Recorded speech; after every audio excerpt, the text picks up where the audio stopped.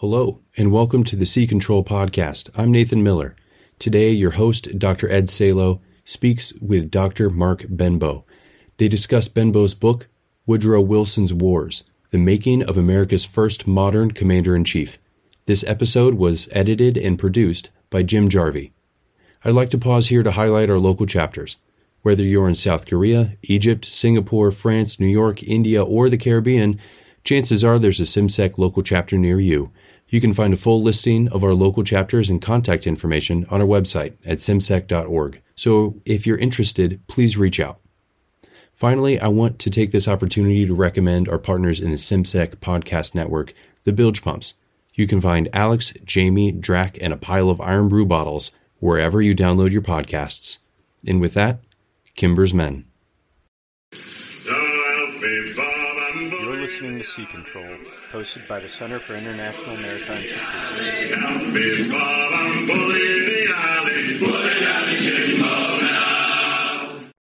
Welcome to Sea Control. Today we will be talking to Dr. Benbow, author of the book Woodrow Wilson's Wars, The Making of America's First Modern Commander-in-Chief, that recently has been published by the Naval Institute Press. Dr. Benbow is an associate professor of history at Marymount University. From 1987 to 2002, he worked on national security issues for the federal government, and from 2003 to 2006, he was historian at the Woodrow Wilson House Museum in Washington, D.C. He also serves as museum director for the Arlington Historical Society and manages the Arlington Historical Museum. And I saw in your bio that you are also the dad to several rescue dogs and cats. So we have that in common as well. And Okay. I think you were a great guy even before I picked up your book. So welcome. Thank you. Nice to be here. So first of all, can you tell us a little more about yourself and your current position? Well, as I said, I'm associate professor of American history at Marymount. It's a small private Catholic university. We're in Arlington, Virginia. So in what was for half a century part of Washington, D.C. It's a small school and it's a small program. So I'm one of 4 history professors, and I handle pretty much everything after the Civil War in American history. I've been interested in Woodrow Wilson ever since I was a kid. People have asked if he's my favorite president. I'll say, no, he's not my favorite. He's just the one that I find most interesting.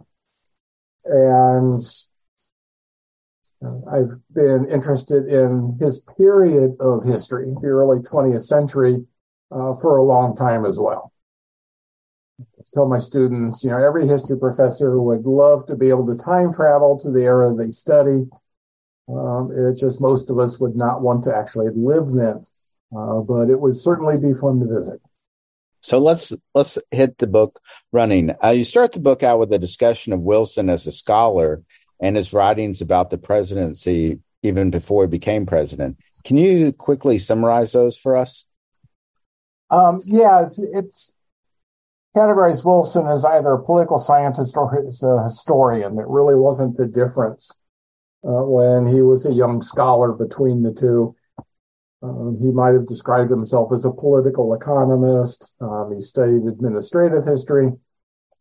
His books, as I break down in my book, can generally be divided into 2 groups. You had politics, political theory. He wrote books on congressional government, on constitutional government. He wrote a state book, a textbook called The State, which is astoundingly dry, even for a late 19th century textbook.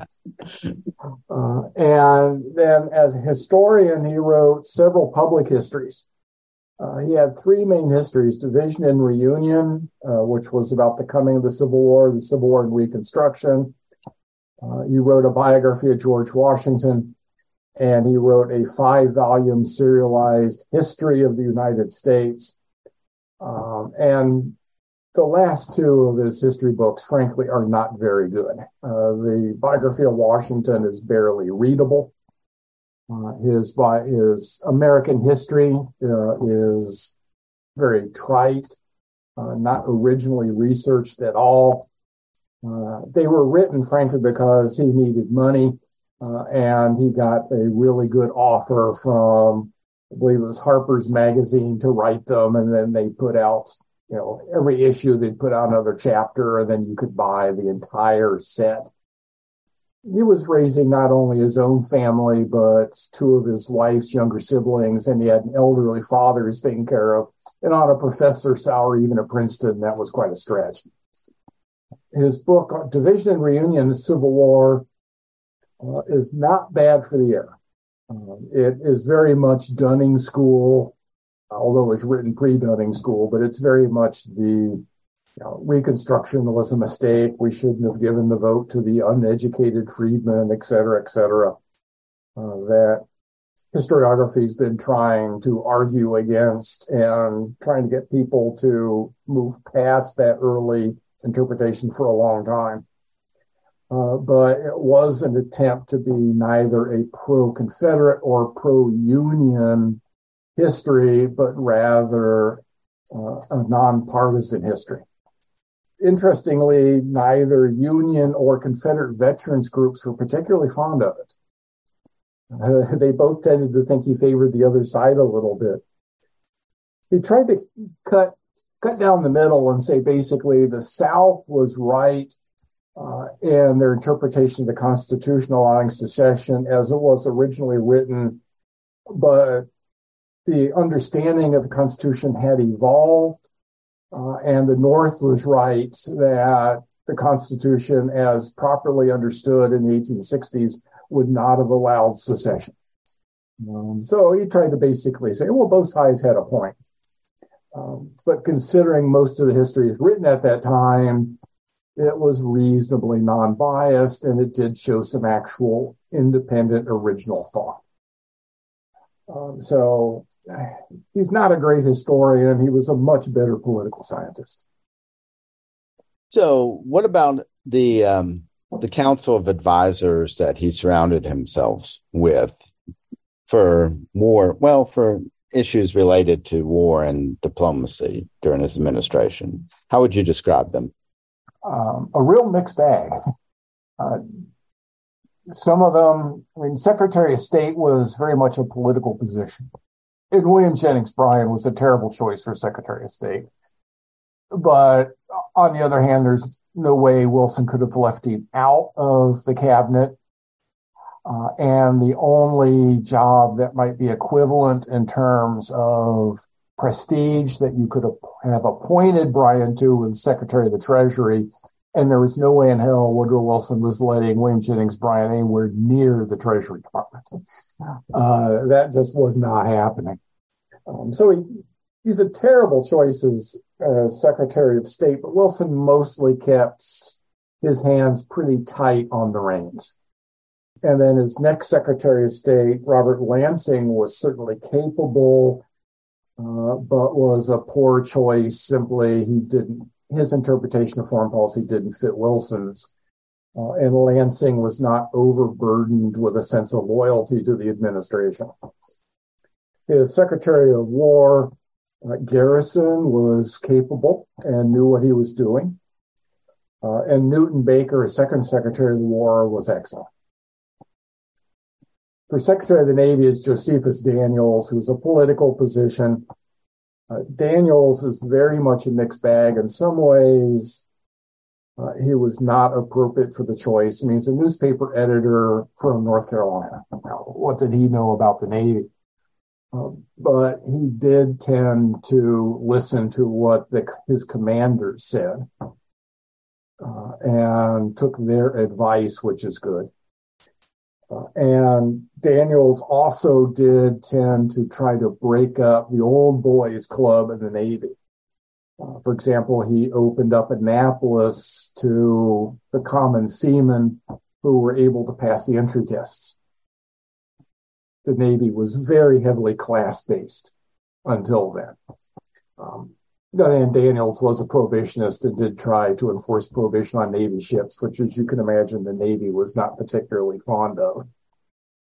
Supposedly, the expression of a cup of coffee being a cup of joe, according to the legend, and I don't know if it's true or not, that comes from Daniels, where Navy crew had to switch to coffee rather than something stronger. It's probably apocryphal, but there was some resentment in the Navy towards his trying to enforce temperance laws on the U.S. Navy. The Navy could have been a little better prepared for World War I than it was. I'm not sure how much of that was Daniel's fault. Basically, if I was giving a grade to the Secretary of the Navy, I'd give him a C plus B minus. His Secretary of War, both of them were by far his better choices.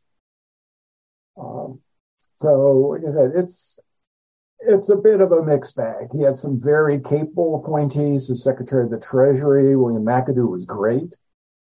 An excellent Secretary of the Treasury, and of course that would be important in World War I.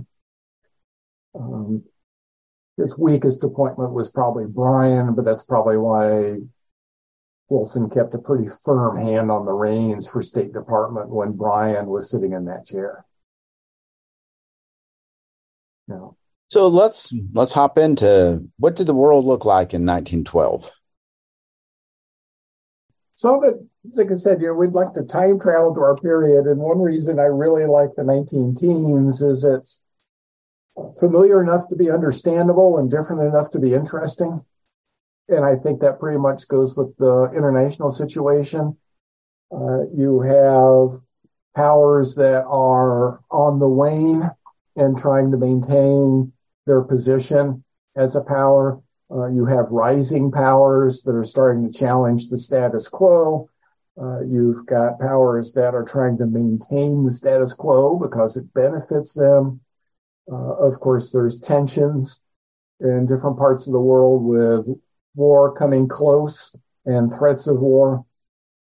Wilson's unofficial advisor, Colonel House, who went to Europe and came back and reported to Wilson in, I believe it was 1913, that he described Europe as a kennel of snarling dogs. So in that respect, it would look familiar to today. You have the series of alliances, as well as unofficial understandings between nations, and you had nations that in the past had been rivals, but for now their interests aligned with one another. That would allow them to cooperate. But you already had in the Mediterranean and in the Balkans a series of wars which reflected the tensions you'll see in World War I. The Ottoman Empire was on its last legs, and the Balkan states and Italy were all determined to get a chunk of the pie. So there's various small wars with the Ottomans having their territory sliced off bit by bit. And of course, some of that tensions go play over in the assassination of Franz Ferdinand in June of 14. You had the Mexican Revolution, which is a big deal for Wilson, increasing instability in parts of the Caribbean. The U.S. is about to open the Panama Canal, which is really going to raise American interests and control in the Caribbean as well. And you had the Chinese on the downslope at that point in the early days, the Chinese Republic, and Japan very much on the rise, which is going to draw American attention towards East Asia. Again, is part of the larger picture in this particular period. That certainly doesn't start with Wilson, but he did pay attention to it. So the first crisis, though, Wilson faces is Veracruz. And how did Wilson handle it compared to how he handled, let's say, Haiti later on in the administration? Yeah, Veracruz, for context, that's the Mexican Revolution. There had been an elected reform Mexican government that was ousted in a coup literally a couple weeks before Wilson's inaugurated. And to Wilson's horror, he quickly finds out that the American ambassador in Mexico City, a man also named Wilson, no relation, had basically been the organizer of the coup against an elected reform government. So Wilson refuses to recognize the Mexican government, calls it a government of butchers, and the U.S. starts to turn a blind eye to the Mexican revolutionaries, the constitutionalists, importing arms, smuggling arms, however you want to put it, from the American Southwest and New Orleans into Mexico. And Wilson sees himself as the ally of the constitutionalists, thinks that they'll understand he's their friend. So when word comes that a shipment of arms is going to land in the port of Veracruz intended for the Mexican dictator in the spring of 14, Wilson decides that, we have to seize these arms. Finds out legally he can't do it at sea. They're on a German ship, which actually is part of the motivation behind this. This is pre-World War I, but the U.S. was very suspicious of German designs in Mexico, that they were trying to gain much more influence in Mexico. And so we thought they were German arms. They weren't. They're American arms that had been shuffled around between ports to hide their place of origin and then loaded on a German ship that made regular stops. Well, you can't seize the ship, a German ship, at sea. That's not going to fly. But Wilson decides it's perfectly legal to grab them on the dock. Well, what he assumes is because he has been told that by people in Mexico that basically will be greeted as liberators. The Mexican people hate the Mexican dictator. They'll recognize that we're trying to help the revolution. Well, no, of course, that's not what happens. They see Americans landing as foreign invaders. And we end up with a couple days worth of firefight to take over the city with numerous casualties.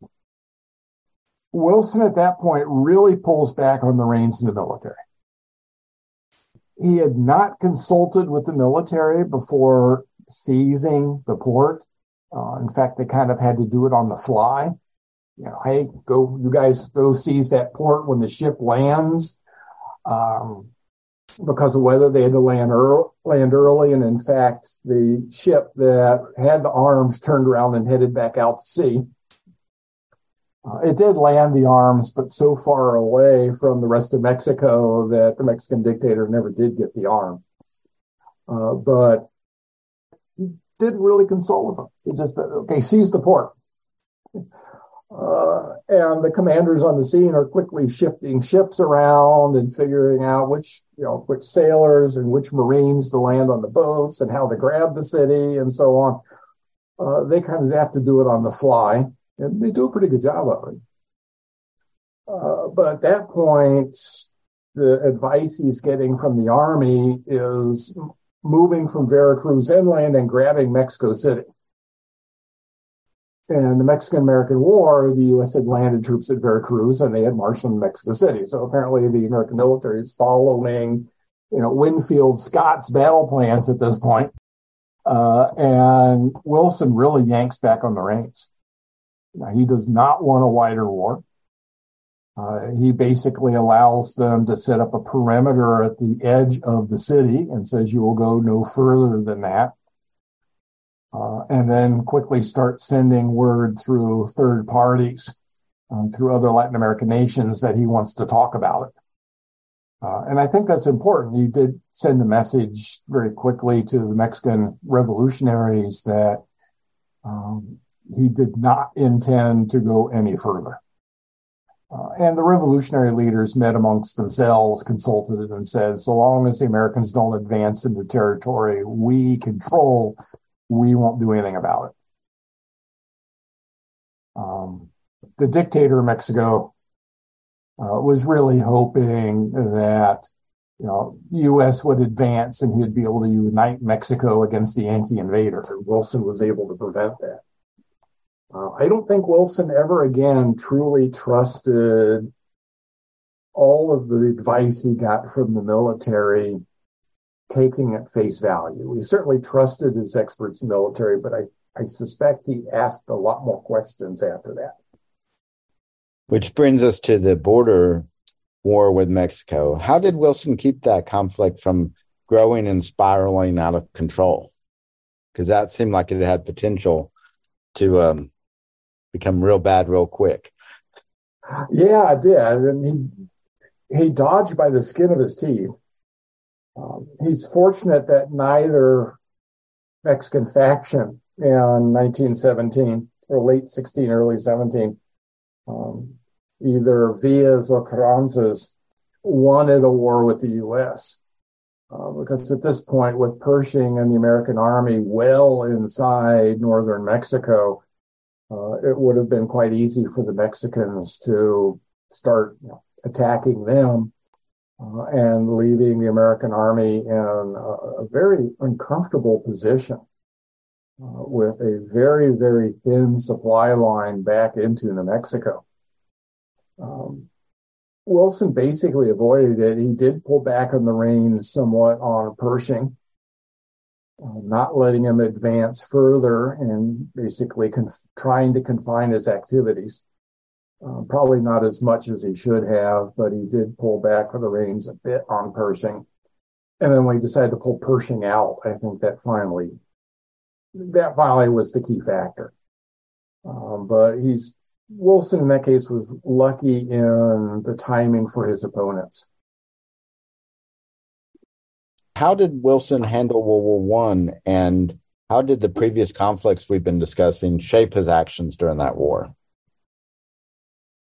Well, I think in part they helped him learn who was who in the military.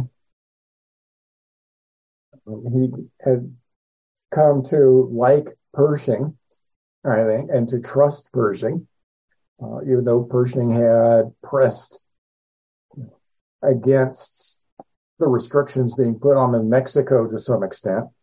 He didn't outright rebel, and Wilson saw Pershing as a capable commander and as a non-political commander.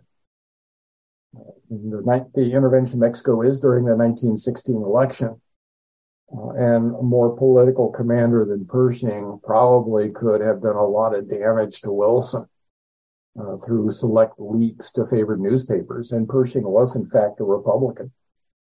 But I think the Mexican intervention taught him, who do I like in the military? Who do I trust to be able to do what I want without causing me a whole lot of headaches?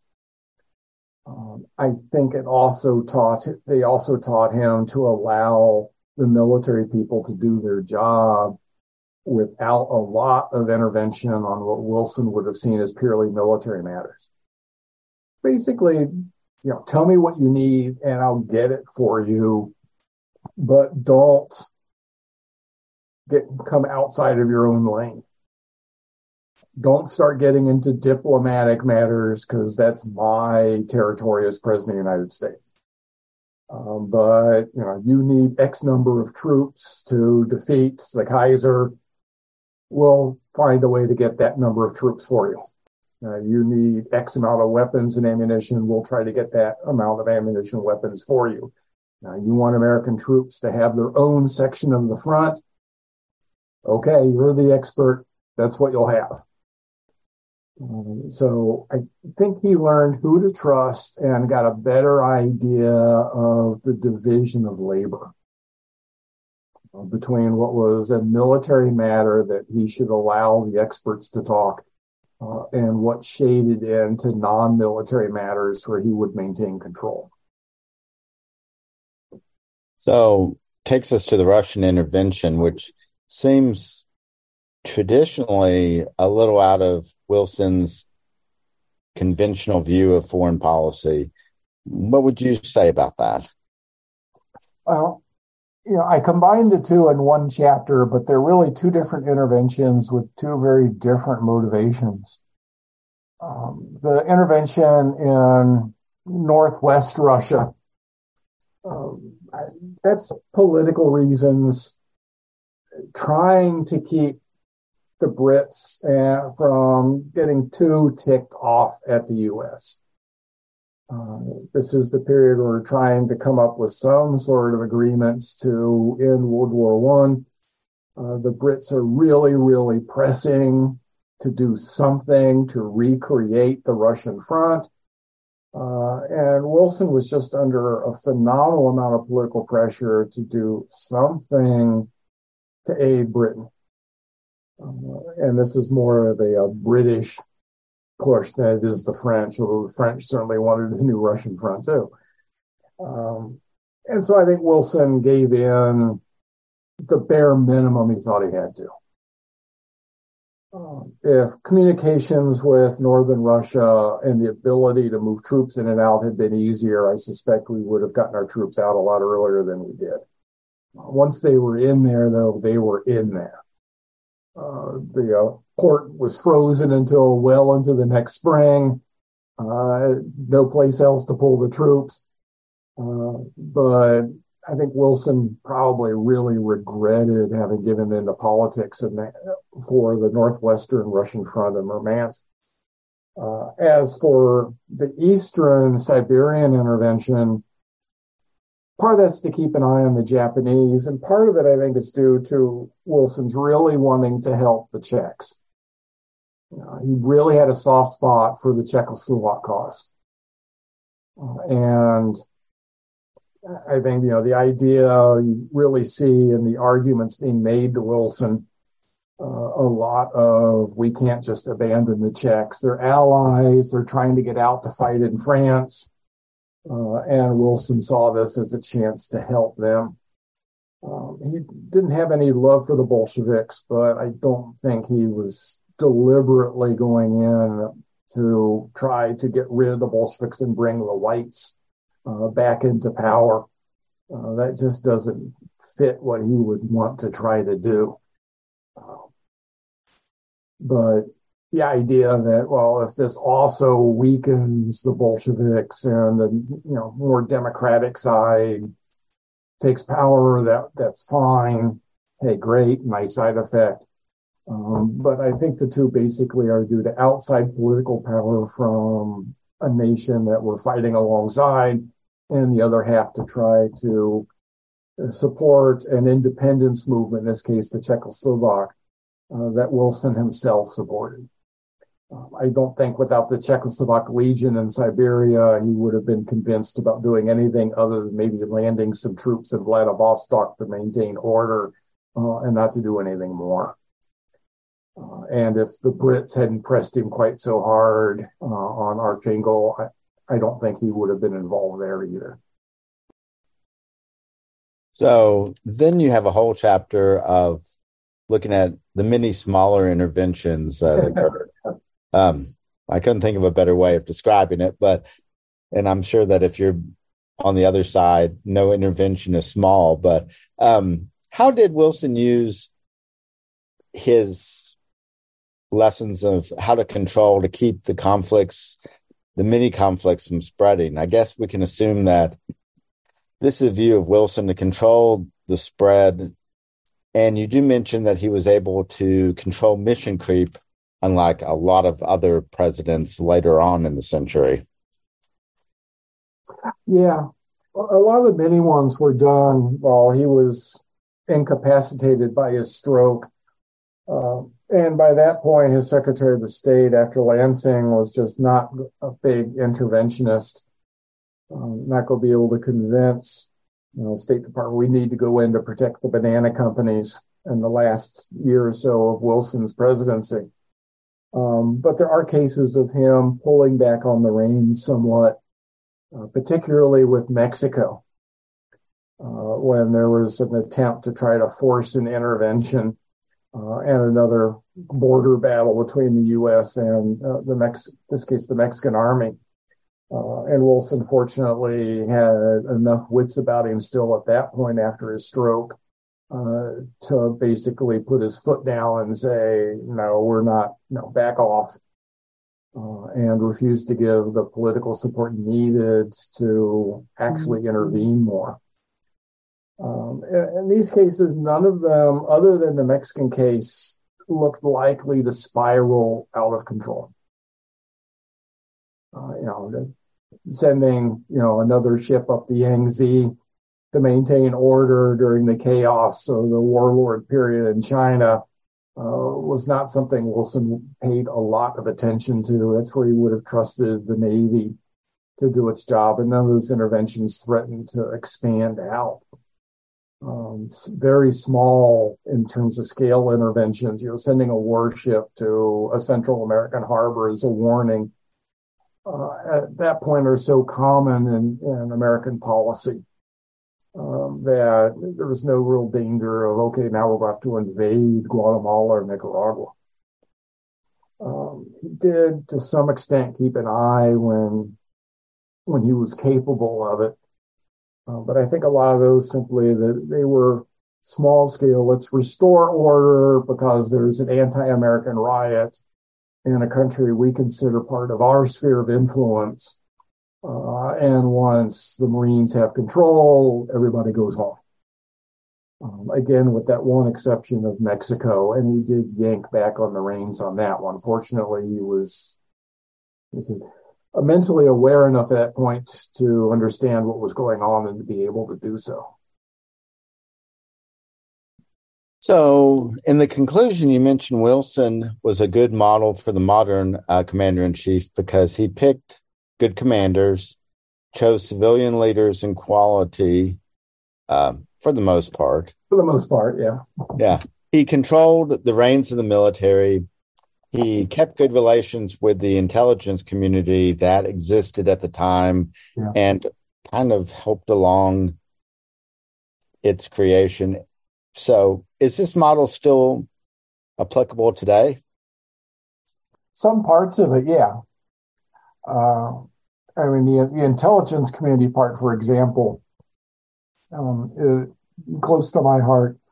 But he formed the Inquiry, which was basically a group of academic experts that when he was at Versailles, arguing with Clemenceau and Lloyd George, while Orlando was off having a hissy fit somewhere, that he could actually turn to an expert on the Balkans and say, hey, this new country called Yugoslavia needs a port along here. Some doesn't know anything about the ports along the Adriatic. Which one would be Italian and which one would be Yugoslav or Croatian or what have you. But he had experts that had the qualifications and would know the language and the people and all that to be able to say that, well, this port, the area around it is all Slav, but the city itself is about 80% Italian. So, and he listened to them. What I find interesting is he did not go shopping for conclusions. He didn't go around to experts to find the expert that told him what he wanted to hear, at least not that I have found. So, I think that's a pretty valuable model. As far as handling of the military, again, he tended to trust the experts in what they were doing. But keeping a rein on the diplomatic aspects. And he was good, I think, at preventing mission creep for the most part. You did have missions that expanded, going in to control Port-au-Prince when it had turned utterly chaotic after yet another coup turned into expanding across the whole country. That definitely was mission creep beyond what he had originally intended. But when it came to Veracruz, he pulls back on them.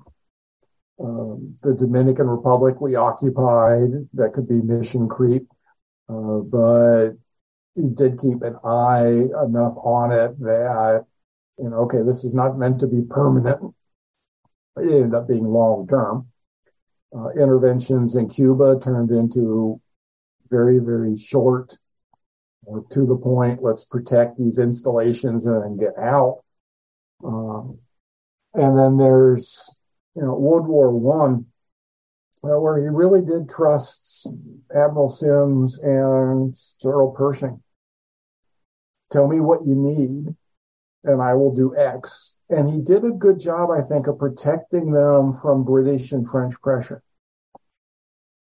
The Brits and French had a tendency to try to go over the American commander's head and demand directly from Wilson, we want General Pershing to give us X number of regiments. We need them right now.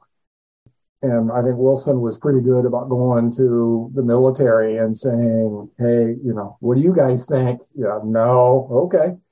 And we did ask Pershing to move a few units over to the French and the British from here and there on loan. But most of the requests that they were really pushing Pershing for, Pershing said no, Wilson would come back and say no. And I think that's a good model. On the other hand, you also have the other side that I think Pershing and Scott and March and the rest of them had a pretty good idea of when not to push. Pershing almost went overboard with the armistice agreement when he passed around the memo that was taken as being an attack on Wilson's position on the armistice. In fact, the Allies took it that way. I think it was Lloyd George that thought all this was Pershing announcing he's running for president in 1920. Pershing has just overstepped a little bit. He got called on it by Baker, but Wilson didn't push the matter. I think because Wilson had come to trust Pershing and realized this was a misstep on Pershing's part, not a deliberate challenge to Wilson's position. So I think there was a good understanding on the part of the military of what their role was expected to be after Veracruz as well. Well, thank you. It was a very enjoyable book. I'm also a 20th century man, and the early 20th century I love. And so this was, turned out to be one of those, like, a lot of things that I hadn't really put together and looked at it this way. So really good book. So what are you currently working on, and how can the listeners follow you on social media or other ways? Well, I'm working on now, but this is my third book. My first one was on Wilson in Mexico. My second one was on a man named Christian Heinrich, who was DC's biggest brewer. I was tempted to go off into brewery and Prohibition movement history for a while. I got one book and some articles out of it. Decided, I want to go back to Wilson. And my next one, I'm still going to stick with Wilson. I'm thinking of a history of Woodrow Wilson and the early Hollywood, because he was a huge film fan. And his Secretary of the Treasury, McAdoo, who was also his son-in-law, was one of the attorneys that helped form United Artists. I should note this was not a case of nepotism, that he was Secretary of the Treasury first, and then he met Wilson's daughters. And in fact, offered to resign from the cabinet once he had married Wilson's youngest daughter as a conflict of interest. And Wilson said, no, I need you. Very interesting. Yes, I say, hey, appoint his son-in-law. Well, there's a great story, because this was the day of, people on the Sunday visits. People, young men going out courting a girl would call on the family on Sunday. And one Sunday night, the White House usher comes in and says, Treasury Secretary William McAdoo. And Wilson starts to get up, and the usher continues, for Miss Eleanor Wilson. And everybody kind of stops and looks at her. That's great. Yeah, I wonder if Wilson thought something really bad was about to happen with the economy that he needed to know of. He did complain at family dinners that he said, Mac just won't stop talking shop. This was a family dinner. This was to talk about fun things and family things. And he wants to talk about Treasury business. Well, again, thank you for your time, and we appreciate it. And the book is available, of course, at the Naval Institute Press and other bookstores, online and brick and mortar. So thank you. And, we'll look forward to maybe having you come back and talk about your next book when you finish it. No pressure. No pressure. Thank you very much. It was fun. Thank you. Okay.